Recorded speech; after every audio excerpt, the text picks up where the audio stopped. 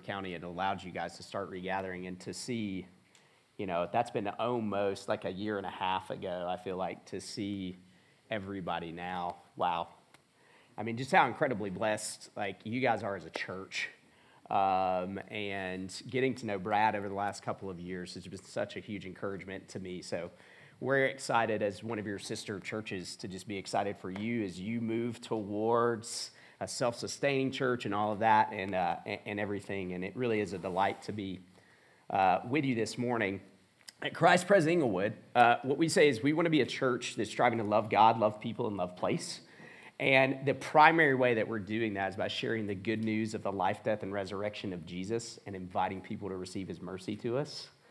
And so my hope is that our scripture passage and our sermon this morning will reflect those things to you. We're going to be reading in the book of Hosea, Hosea chapter 3. I'm going to read the whole chapter. It's very short, so don't get too overwhelmed by that. But Hosea is in the Old Testament. If you sort of open your Bible to the middle towards the Psalms and then just kind of begin turning right a little bit, you'll eventually run into Hosea. But this is Hosea chapter 3. Think of it like this. What I'm about to read to you is a portion of a letter from home. And the Lord said to me, "Go again, love a woman who is loved by another man and is an adulteress. Even as the Lord loves the children of Israel, though they turn to other gods and love cakes of raisins. So I bought her for 15 shekels of silver, and a homer and a lethek of barley. And I said to her, you must dwell as mine for many days. You shall not play the whore or belong to another man. So will I also be to you. For the children of Israel shall dwell many days without king or prince, without sacrifice or pillar, without ephod or household gods. Afterward, the children of Israel shall return and seek the Lord their God and David their king, and they shall come in fear to the Lord and to his goodness in the latter days." Let's pray real quick. Let's ask God to help us understand his word this morning. Heavenly Father, we pray that your word would have power in our lives this morning, power to change our hearts, power to open our eyes to our own brokenness, our own sin, and open our eyes to your everlasting love for us and your continual, constant, never giving up pursuing of us. Would, Holy Spirit, you make Jesus so big to us this morning. And we pray these things in Christ's name. Amen. Well, we're kind of jumping into the middle of something here by taking a look at the book of Hosea. Hosea is a man who is a prophet. And in the Old Testament, God gave his people prophets. And basically what the role of the prophets were to do for God's people were to give God's people messages that described the nature of God's relationship with his people. And at times, prophets would be given messages to describe how the people of God are treating God, and yet how God responds to that. And God gives the prophets messages like this to describe God to his people, that God is a king to his people, that he rules and reigns over his people. At times, prophets shared that God is like a shepherd to his people, and that his people are sheep that are tended and gathered together and protected by God. At times, prophets shared that God is a father to his people, and that we are his children, and that we are invited into the arms of his tender love and care for us. And then there comes this guy named Hosea, who's a prophet. And God gives Hosea a message to give to his people that describes our God to us in a specific relationship, and that relationship is marriage. And so Hosea speaks to us this morning and impresses on us how our God is like a spouse to us, And so what God does is he actually goes to Hosea, this man named Hosea, and he tells Hosea, your life is going to be a living parable of marriage. That you're actually going to live out what my relationship with my people is like. And our big point this morning is really, really simple, is that the book of Hosea as a whole, and we're gonna hone in on chapter 3 here, but the book of Hosea as a whole is about how our relationship with God is a marriage. And I want us to look at 3 things this morning that develop that we see in chapter 3, but are also embedded within the entire book of Hosea. So these 3 things that are going to develop that marriage relationship that we have with God are Hosea and Gomer. Gomer is Hosea's wife. Redemption, and then life with God. So that's where we're headed this morning. We're going to take a look at Hosea and Gomer and their relationship. We're going to look at redemption. Then we're going to look at life with God. And before we jump into Hosea and Gomer's relationship, I want to give a little bit of a disclaimer. God's word is, it doesn't pull any punches about life. It's actually incredibly and at times brutally honest about life the way that it is and about life the way that we experience. And God is also at times very direct and honest about how we treat him in our relationship with him. And so I tell you that to tell you the story that we're going to look at this morning is one of those hard stories in God's word. There's things in it that are difficult for us to grapple with and to wrestle with. And so I want to lay that out there, that God's word always invites us to grapple. It always invites us to wrestle with even some of the hardest things that we see and that we experience in life. And so let's dive into Hosea and Gomer's relationship. You see, God comes to this man named Hosea, and he says, I want you to marry a woman.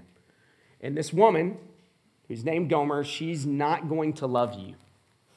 She's not going to love you the way that a wife should love her husband. As a matter of fact, God says to Hosea, she's actually going to cheat on you. And she's actually going to run into the arms of other men. And God even comes to Hosea and he says, look, I want you to have children with Gomer as well. And God says to Hosea, after you have these children with her and everything, she's going to leave you. She's going to leave you. And what Hosea does is Hosea obeys what God asks him to do. He goes, he pursues this woman named Gomer, and he marries her, and they have children together, and then everything that God said would happen, happens just like God said that it would. Gomer is unfaithful. She places herself into the arms of other men in their town. They actually have 3 children together, and at least one of them doesn't belong to Hosea, is not even Hosea's child. Gomer leaves Hosea, leaves the kids, leaves the house, and she runs into the arms of multiple men. And she actually finds herself in a situation where she's actually indebted to one of her lovers. And she's no longer her own. She doesn't even belong to herself anymore. She is actually the property of this man. I told you, it's a hard story, y'all. And then what we run into in chapter 3 is that Gomer is in the middle of town. And she's basically on an auction block. And she's being auctioned off. She's being sold as a piece of property. And honestly, most likely she's being sold as a sex slave, if we're being completely honest here. And what God will do is God will actually call Hosea to go to the middle of town, to the auction block, to buy his wife, Gomer, back from her owner, and to actually continue to enter into marriage with her. We'll get to that a little bit more later on.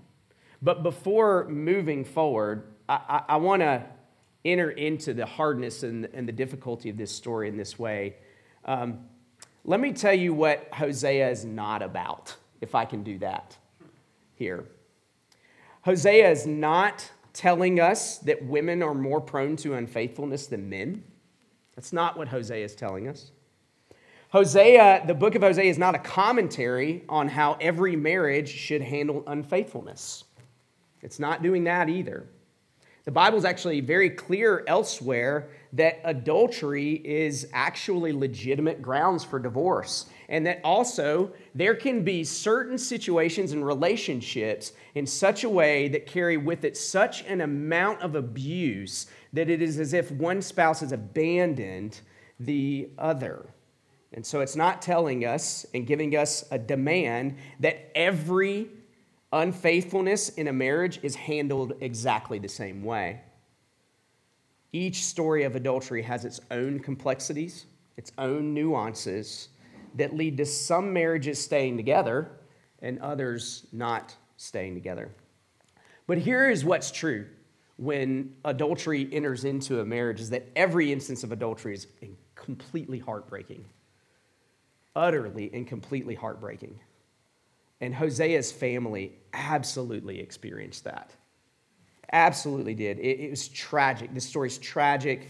It's heartbreaking. Actually, in ways that words are actually difficult to find to describe. But it's not about those things. Then what is the story of Hosea actually telling us? Well, God is calling Hosea to this way of life and this marriage to illustrate how God's people have actually treated him, how God's people have related to him as adulterers, violating the most intimate of relationships. But Hosea is also telling us more, that there's something actually more than that. There's something actually bigger than even our unfaithfulness, and what that is redemption. The redemption is bigger than our unfaithfulness.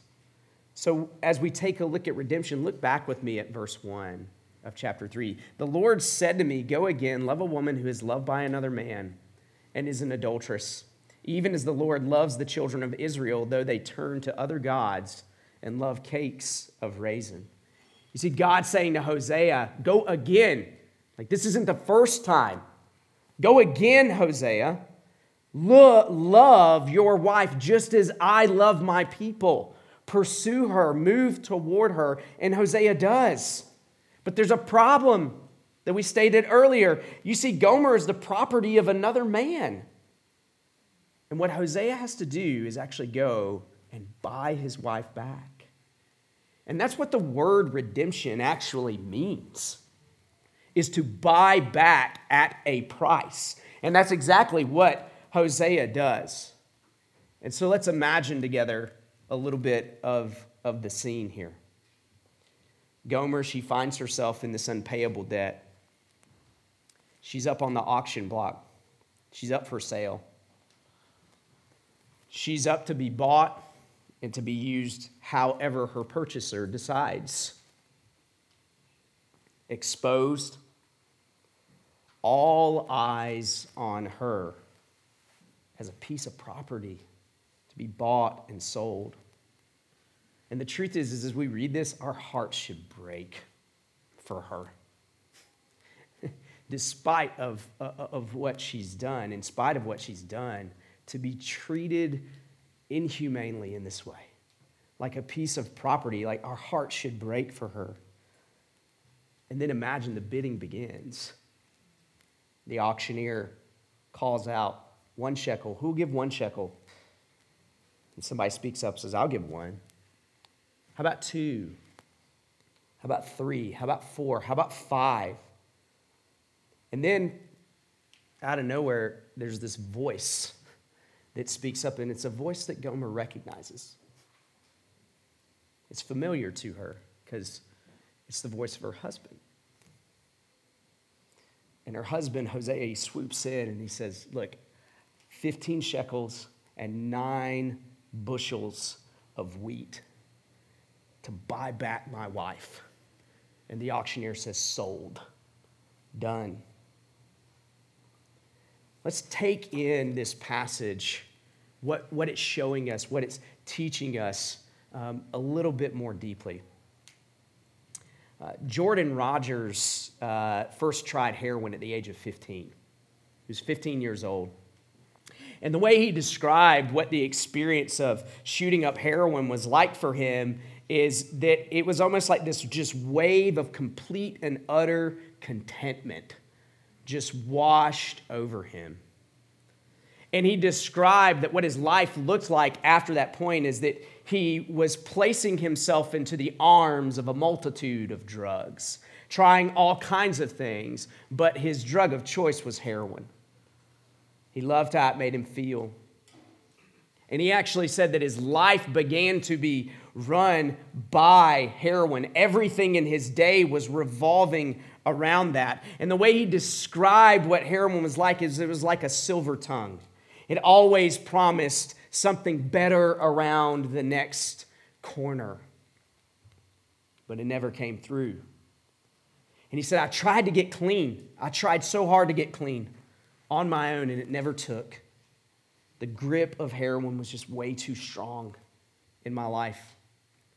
As a matter of fact, his other addict friends were so worried about him that they said, you know what, we don't even want to hang out with you anymore because we're afraid you're going to die. And at that point, he said, when addicts are telling you that you have a problem, you might have a problem. Well, and it was also at that point that he found himself arrested. He found himself sitting in a jail cell. And the way he described his incarceration over the course of the next 18 months is that I got sober, but not by choice. And he says, you know, for addicts, drugs aren't the problem. Drugs are the answer. They're the solution.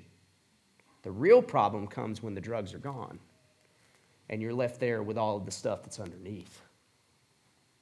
And he said he remembered sitting in his jail cell and watching these two men get into a fist fight over a roll of toilet paper. He said, I remember thinking to myself in that moment, I deserve to be here, but I don't belong here. I deserve to be here, but I don't belong here. Well, Jordan got released from prison, and he started to attend Narcotics Anonymous. And he started to go to try and work the program and everything. And he just said to himself, this just isn't working. I'm not finding a lot of hope here. I feel like I'm definitely going to use dope again. He said, but you know what? I'll give it one last meeting. I'll give it one last meeting. And so he describes going into that last meeting. And he describes coming out of that last meeting and just being like, I just don't see it. I'm just going to start using dope again. I don't see any hope here. And he describes being in the parking lot, watching all the people that were a part of that meeting smoking cigarettes there in the parking lot and thinking to himself, I'm going to get in my car, and I'm going to go find some smack, and I'm going to do heroin right now. This stuff just isn't for me. And he says, I got to my car. There was a voice behind me that said, hey, Jordan, do we need to talk? He said, I turned around with tears in my eyes and said, yeah, I think we need to talk. And Jordan Rogers would say about that man who would then become his sponsor, he said, whether he knew it or not, that man was the voice of Jesus Christ to me that night. He saved my life. He invited me into a relationship with Jesus, who, in spite of all of my addictions and all of the terrible things and the ways that I'd ruined my own life and the lives of others, that I could have a relationship with him. And as a matter of fact, that it was actually in the messy places where God is doing his work. Wow.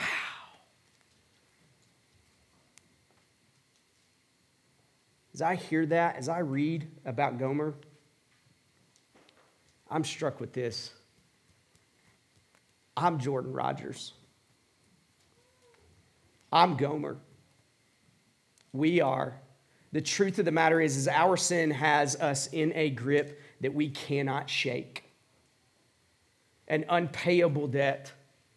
And the question is do we hear the voice of the Savior? Do we hear the voice of our husband? Do we hear the familiar voice that says, hey, do we need to talk? And oh, by the way, here's what I've got to tell you. I will pay whatever it takes to get my bride back. I'll work in the messy. I'll redeem the wayward heart. Sin, brokenness, addiction, has such a grip on our hearts that we're bound to it, we're locked to it, and a bigger love must overtake us to free us from that. And that's exactly what Jesus does. Jesus comes and he releases the grip. He frees us to run into his arms. He takes our place on the auction block.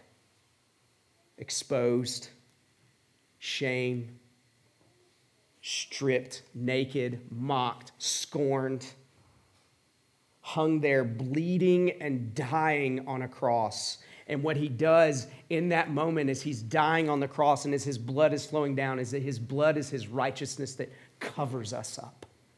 And it brings us in. And it says, you belong here with me, in a marriage with me. This is what life with God looks like. It's redemption. Sin has us, like it had Gomer, like it had Jordan. And maybe you haven't struggled with a drug addiction. And maybe you haven't struggled with a sex addiction. But we all have our own things. We all have our own addictions that we run to try and find contentment, to try and find fulfillment and satisfaction. And the only thing that breaks sin is a superior love. And Jesus is that love. Jesus himself is that love. You see, what's true is that Jesus holds on to us far more tightly than we ever will to him. He redeems us, and he releases us from the unpayable debt of our sin. He speaks to us the same as Homer, I knew I was going to say Homer instead of Gomer at some point. I actually had it in my notes to give a disclaimer on that too. No, Jesus speaks to us the same way that Hosea does to Gomer in verse 3. We read it like Hosea says to his wife, I said to her, you must dwell as mine for many days. You shall not play the whore or belong to another man. So will I also be to you. You know, at first glance, this looks like a little bit of a cold command, doesn't it? But it's not at all. You see, because what Hosea is telling Gomer is, I'm going to be with you. You are not property. You are my wife. I'm not going to let you run back to those things that are destroying you. I'm going to hold you close and tight, and we're going to build a life together. We're going to live with each other. We're going to be in a relationship with each other. I want you, Gomer. I desire you. All of your past, all of your mess, all of the ways that you've hurt me, they have been purchased with a love stronger than sin. They've been purchased with redemption. They've been bought back at a price. And I love you. I want you. I'm going to hold to you and cling to you. And that tells us something about redemption. That redemption is a process. It's a process. It's a process of Jesus coming to us and saying, I'm going to change you. We will work together. I'm going to grow you.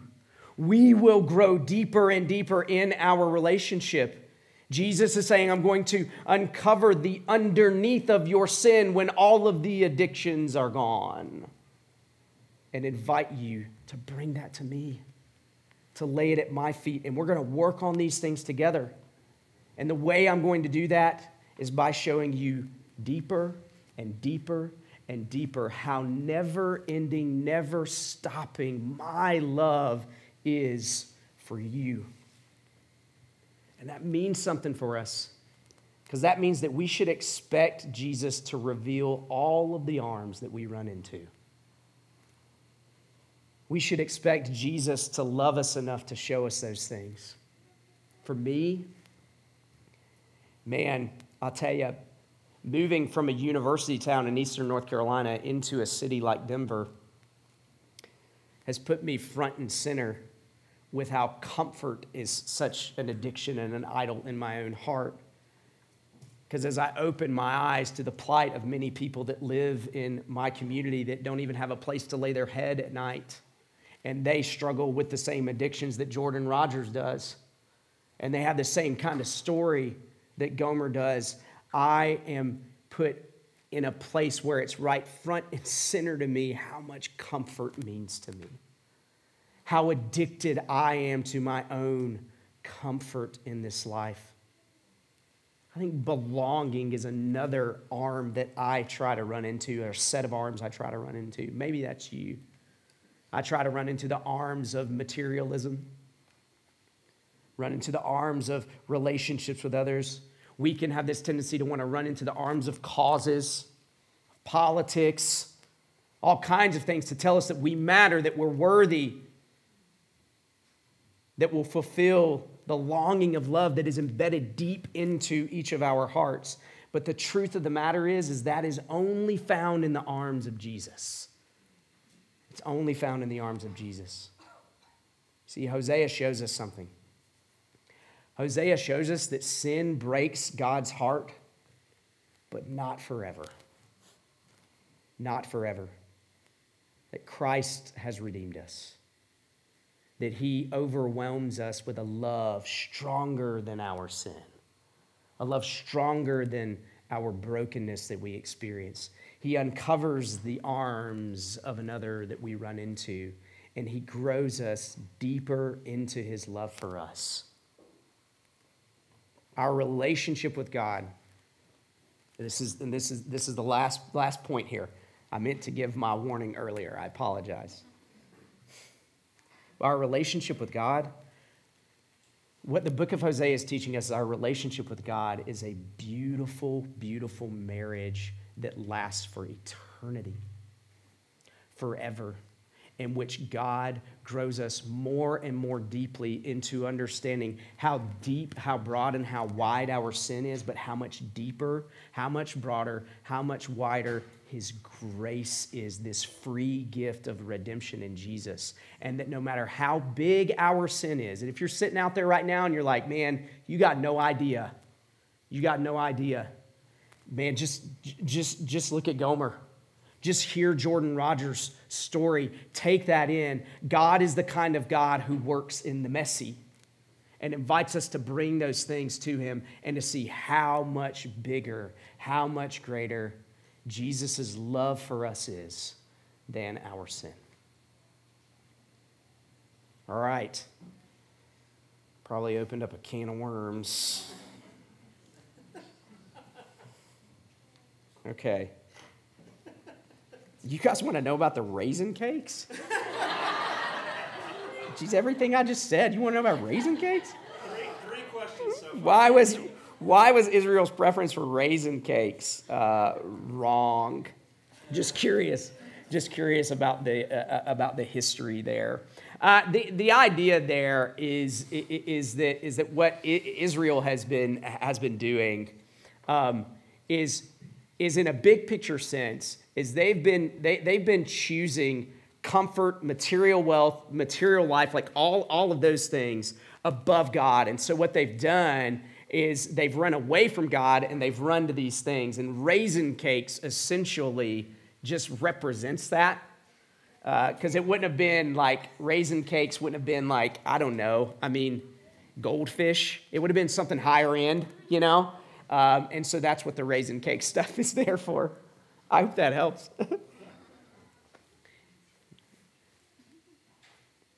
I'm getting another one here. Let's make it another raisin cake one. That felt easy. That's it. Well, I'm glad I could, clear everything up for you guys in the book of Hosea. And honestly, I get it and I understand that. Hosea is a hard story. It's difficult, but it's so beautiful. It's so beautiful too. But if you want to talk about anything that I said or anything in this, please feel free. I'm going to hang around afterwards. Please feel free. Come find me, and would love to talk to you about it. You want me to pray for us, Brad? Yeah. Gracious Heavenly Father, we thank you that you love us as your spouse. Jesus, that you have actually come and bought us back at a price. You've redeemed us with your very own body and your very own blood. And so as we prepare to come to the table that you have set for us, that shows us your love for us. Would you work your grace deeper and deeper in our hearts? Would your love be more superior? Would it be bigger than our sin, than our brokenness, than our idols and our addictions? And would we see that your arms are the only ones that are worth running into? And we pray these things, Jesus, in your name. Amen.